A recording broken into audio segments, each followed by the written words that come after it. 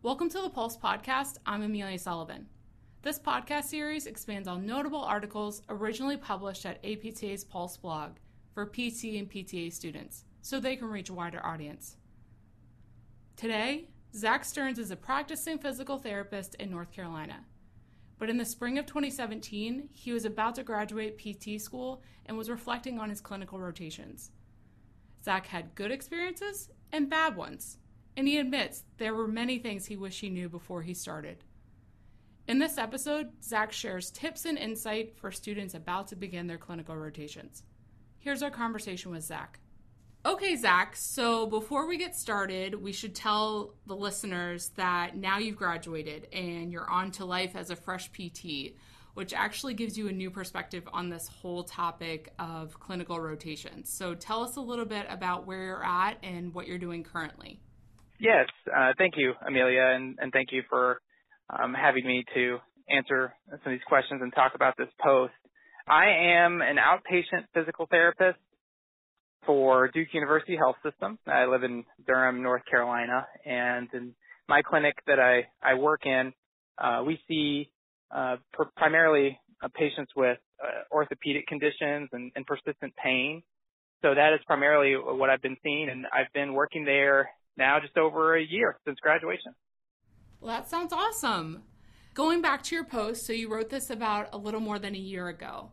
So when you originally wrote this post, you had mentioned that there was quite the transition from classroom to clinic, and you mentioned the word interesting. So tell us a little bit about why you use that word and about that transition. Yeah, so I remember transitioning from the classroom to the clinic, and I imagine that every student's program is a bit different for that transition. For me, it was very abrupt. There wasn't sort of a phase in. It's just you suddenly go from full-time student where you're thinking about exams and readings and group projects, and then going into the clinic, and it's so different. It's like a metamorphosis needs to happen. So and it also depends very much on your clinical instructor, and I was fortunate to have a clinical instructor who I think was very skilled at allowing me to do the things that were comfortable for me while also challenging me at the same time. And so suddenly you have to think on your feet. You think you may have learned a lot about some textbook things, but in the clinic, not as much as this textbook black or white situation. You often have to think in shades of gray sometimes and say that you might not have certainty about something. You might be working with certain personalities or many important issues with patients that you might not feel prepared for. So you might be realizing some of the aspects of pain or of maybe after surgery that you didn't quite think of as much. And so suddenly it's working with people, real people, that is so different from just reading a textbook. And so that transition is very interesting in that way, that you find it's so much more to be a clinician than sometimes knowing the right answer on an exam. And that can be a very hard initial transition. I think that many of my classmates would agree that suddenly feel everything is hard. You feel like your head hurts at the end of the day because there's so much effort that goes into so much. And so that transition is so crucial, because that's often why we want to go into this profession, to work with people. And I think what's tough is realizing that you're learning so much at the same time that you might not feel entirely prepared. And that's what's really interesting about it, is you're going into it and it's not like you feel 100% ready. However, it is something where you can still do so much good for the world, really, for the people you come to see. And that is what is so rewarding. So it's not all challenge, but there's a huge amount of reward to it at the same time. Okay, so let's talk a little bit about the first thing that you mentioned you wish you knew before starting your clinical rotations. You said that you kind of needed a reality check, that you don't know everything. And you kind of hit on this a little bit just now, but you go from the classroom where you're acing tests and you've got all your labs down, all those things, and then you get in the clinic and there's so much more going on. There's so many more complicated factors added to each situation. So what would you say to that student to kind of give them a little bit of humble pie, I guess you could say? I think it's just important to remember, I would say two things. One is that no matter what, your clinical instructor has been doing this way longer than you have. And I think that's something I didn't really think about enough going into the rotation. You know, it's easy to think that we're learning the newest stuff. And so students might really feel almost a bizarre amount of superiority to feel like we've learned this updated things. And, you know, maybe you see other clinicians who do things that, quote unquote, are not evidence-based or something like that. But it's so important that we have something to learn from everyone who's been doing this longer than we have for so many reasons. And the second is that each patient you see is the expert of what's going on in their life. They know how it feels, and they know how it affects their life. You know, we don't. And that it's so easy to feel like we've learned how to do the right things, or maybe we've learned about things, but we really have not learned the things. We haven't learned pain and how it feels. We've just learned about a lot of things that are, for the lack of better words, is the best way that we can understand them. And so that is something that it really should change the amount of, I'm going to say confidence about it, because I think I was overconfident. I thought that I had known a lot, and that's really where that point came from, is that I don't know as much. And I think that's just really embracing the fact that our patients and our clinical instructors really have so much more experience, in some cases just infinitely more experience about what's going on. And so that's when it's really important for us to listen, not be ready to just maybe preach about something, or maybe explain, you know, this is how pain works, or this is really how your condition works. Instead, it's a time for us to listen. You're right. Like, it's very different going from a textbook scenario to the actual patient sitting in front of you explaining their condition and how they feel. So second thing that you mentioned, you said, to quote you, it's tough to feel like you don't know much. So the next thing I would say is to try to know much more. So how did you do that? On my clinical rotations, I very much valued trying to learn more about what I felt like I didn't know. So I would spend a lot of time researching. I'd go home and maybe look up a couple articles and feel like whether it's, say, I need to change the way I treat neck pain. You know, I really need to figure out some good ways to improve my care for neck pain. I need to figure out what type of ways I could be better. And so I might spend some time researching some articles, but on top of that, really making sure that we go out of our way to learn in different environments. And so a great example is at conferences, where we might find ourselves going to a presentation that, you know, we haven't really thought much about this topic and we don't really know much about it, but here's someone who just knows so much more. They can really tell us about that. It also gives us a chance to network with others who we can continue to learn from and really can find mentors. And on top of that, there's so much information out there from other physical therapists or other healthcare providers who are not physical therapists, whether they're blogs and podcasts. There's just always information out there. And it's really special, actually, to be a healthcare provider in this time where, you know, we don't have to, say, go find a certain library and dig up a journal and look through it. You know, we can control F. You can try to find things. We have so much at our fingertips. That's really special. And so that is where it's not enough to just say, okay, it's time for us to realize that we don't know a whole lot. We really have to seek things out.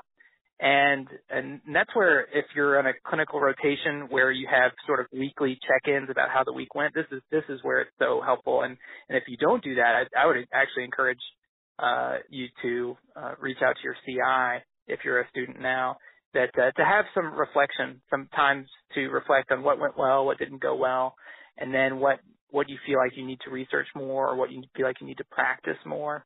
And that reflection is one of the best ways to try to learn more, because that's personalized to you and to how things are going, so you can cater your learning to your own strengths and weaknesses. And now for a quick break. Would you like to save hundreds of dollars on APTA membership? If you're a student member of APTA, the Career Starter Dues program provides discounted membership dues over the first 5 years of your career. Participants in the program also receive a free registration to APTA's next conference and exposition, the first year after graduation. Learn more at apta.org/careerstarterdues. Now let's return to the show. So the third thing that you said in your article that you wish you knew before going into your clinicals was to be prepared for tough and most of the time constructive feedback. So how do you go about doing that? How do you recommend current students do that?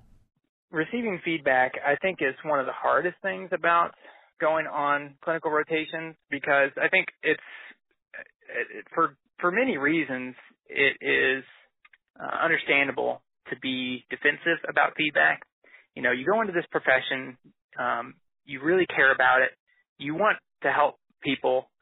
You want to work with people. You might think that you do some things pretty well, or you might think that you learn really well, or you work hard, or you're bright.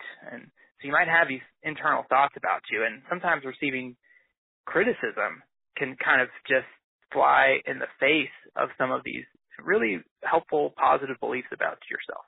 And that's okay.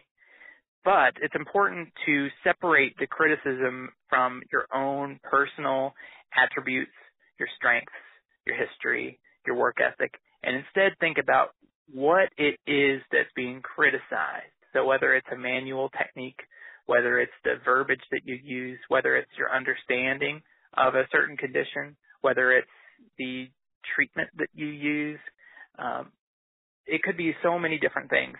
And it's okay. It's not a reflection. It's not personal. At least it's not designed to be personal. But really, the clinical instructor's role is to be able to really sort of smooth the edges to guide you in the right direction. And often that means looking at breaking down some of the aspects of your patient care that could be better. And that's okay. But I think that was a hard thing for me initially, is sort of taking things personally and saying, well, I care so much, I'm trying so much, and I don't know if I've learned this. And it could be easy to be defensive. But it's also so important to really step back and think about how it's not designed to be personal.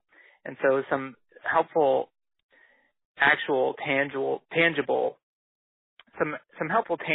strategies that are important to remember are to just pause and to not respond immediately when you hear feedback, and instead listen for the feedback about the actual technique itself, but not a reflection on you, and to be grateful for that. And so it's hard to sometimes just to be grateful for criticism, but really that's what can help us to be better and to therefore to really achieve our goals of being good healthcare providers.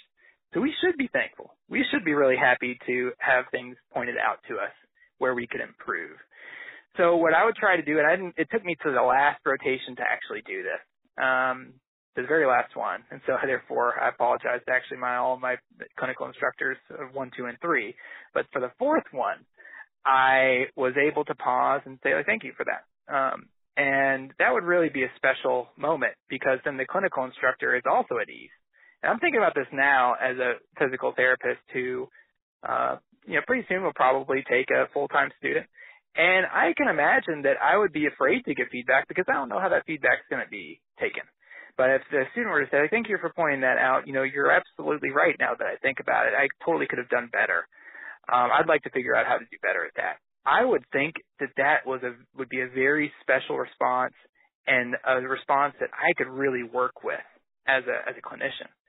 So it took me, I guess, about a year to get to that spot where I would realize that I should be grateful for this, and I should really thank this clinical instructor for pointing that out to me. And so if you could practice that, you could even reach out to your friends you trust, your parents, good professors, teachers, ask like, how can you do better? Like knowing that you know me, how can I be better? And practice that chance to be grateful for that feedback before you get into the clinic, where it might be public, it might be in front of a patient, it might be very, very hard. So it'd be a good chance to practice that and look for feedback and to practice gratitude for it. So as we mentioned, you're graduated, you're working as a clinician now. What things, if any, would you add to this list if you were to write this blog post now, having time spent in the clinic as a fresh PT, as going through all your clinical rotations? Would there be anything that you would add to this blog post now? That is an excellent question, Amelia. And I have spent a lot of time thinking about this, of what I would change. And there is something I would change. And that would actually be my new number one. It would be my new first thing to think about. What I would say is, it's not about you. And so what I mean by that is that our healthcare industry as a whole, especially physical therapy, is framed around the patients who come to see us. We exist so that others can be happy and healthy, so that they can do the things that they want to do in life. And sometimes we make it about us. Sometimes we make it about how we're doing what makes us happy. Or maybe we're so good at being physical therapists or healthcare providers, or how much we know, or the experience that we have. And that's just not the truth. The truth is that our encounters with patients are about patients. And we need to really reflect on the fact that we have so much to learn from the patients we see. And we could always be better in some way. We could always work with certain personalities or certain cultures in order to improve our ability to connect with patients who see us. And this kind of is about realizing that our ego can get in the way. And if we can realize that early, we can do so much. We really find so much improvement in our character and our skills. But really more importantly, really increasing the value of our time. The value of our time in the clinic, but really the value of our time on earth. That we can really connect with one another and grow and be able to increase the amount of happiness and health in the world. And so I ended up it took me a while to realize that, like sort of my mission is to try to liberate the world from pain so that we can all be happy. And it took me a while to realize that. I didn't realize that initially going into the profession, but that's my mission. I want others to be liberated from their pain so they can do the things that they want to do, so they can live a fulfilling life, so they can live as long of a life as they want to and do all the things that they want to do. And that's not about me at all. That's something I care about, but it's about others who come to see me. It's about their pain and it's about their struggles. And I think going into internship, I was just really consumed on, I think with what I knew or what I thought I knew. And it can be easy to do that going forward into our careers. Maybe thinking about our own credentials, our certifications, our training, where we went to school, maybe some of our skills that we realize that we have and get really inflated egos about that. And that gets in the way because at the end of the day, when I think about the work that I will have done in my career, what matters is that I feel like that I made a difference for someone. And if we can at least make a difference about one person, then this will have all been worth it. And so that's why it's really not about you. It's not about me, but about the people we see. And now for a quick break. Physical therapy takes center stage in Chicago for Next 2019. Join over 2,000 fellow physical therapy professionals June 12th through 15th at a personalized conference that will energize and inspire you. Connect with some of the industry's top thought leaders, explore beyond your specialty, and get engaged with exclusive interactive content. Register before Friday, April 5th and save 25% off on-site rates. Register today at apta.org/next. And now, let's return to the show. Last question for you.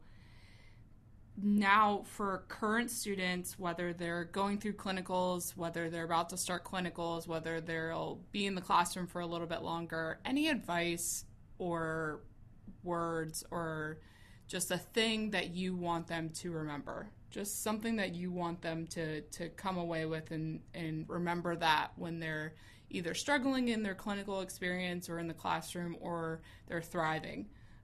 Just something you want them to remember. A good thing to remember is just to reflect, and not just critically, but also positively. So a lot of what I've spent time talking about is maybe some of our weaknesses or maybe some ways that we really should find more humility, but it's important to reflect in the positive as well. And so one thing that I've gotten in the habit of doing since being a clinician is reflecting in two different ways. One is that I do this thing. It's called the 3 good things exercise, and I do it every day, and I reflect on 3 good things that happened. I set up my phone to remind me to do that with an app, and so I have it reminding me at the end of the day at work, and I specifically think about good things that happen in the clinic, and it's important because I found after a few months of being a clinician that it's easy to get hung up on where things don't go right and maybe when things are really, really hard. And I think that's why a lot of burnout happens, because it sticks with us when things go really hard.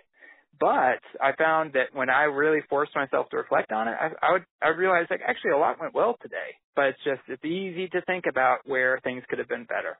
So I would have a daily reflection on what goes well, and then more of a weekly reflection on what was challenging this week, what can I learn more for next week, and what could I practice more for next week. And you might be in a spot where this is sort of hardwired into your clinical rotation, but it might be all hardwired on what you're struggling with. And so therefore it might be a really good thing to take it upon yourself to reflect positively. What are you happy about? What went right? And that can actually a lot of research has shown that can lead people to actually be happier. And so find a way to complement your reflection in clinical rotations and also kind of in life about what is going well and what did you struggle with, because the odds are that your clinical rotation or maybe your just education in general might not do all of it, might only reflect on what you need to improve. But if we can reflect on what's going well, that can make a huge difference for our energy to be able to be excited to go in to the clinic each day, to realize the value that we offer instead of just getting hung up on what's hard.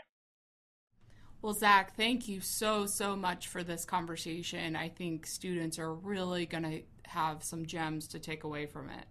Thank you so much for offering the chance to talk about this post, and I'm really happy to hear that that the words of the blog post kind of made sense and that they offer some value to others. And I want to encourage everyone listening that I'd be happy to discuss it further, or reflect about anything, or even just to answer questions on some challenges that you might have in the clinic. I take a lot of value in that, to be able to be connected with one another in general, but especially in our practice, because we're a unique profession. We spend a lot of time with people, and it can be very, very hard in a lot of different ways, but also extremely rewarding. And that's often, I think, why we choose this profession, is because of the rewards we have of spending so much time with people and being able to address so much of their health. But it also takes an incredible amount of energy. And for that, I just want to offer everyone listening that I'd be happy to connect with you in some way so that we could elevate our care together. To read Zach's original blog post, 3 Things I Wish I Knew Before Starting My Clinical Rotations, visit the Pulse blog at apta.org/pulse. APTA podcasts like this one are available on iTunes and Google Play, or visit apta.org/podcasts. I'm Amelia Sullivan. Thanks for listening.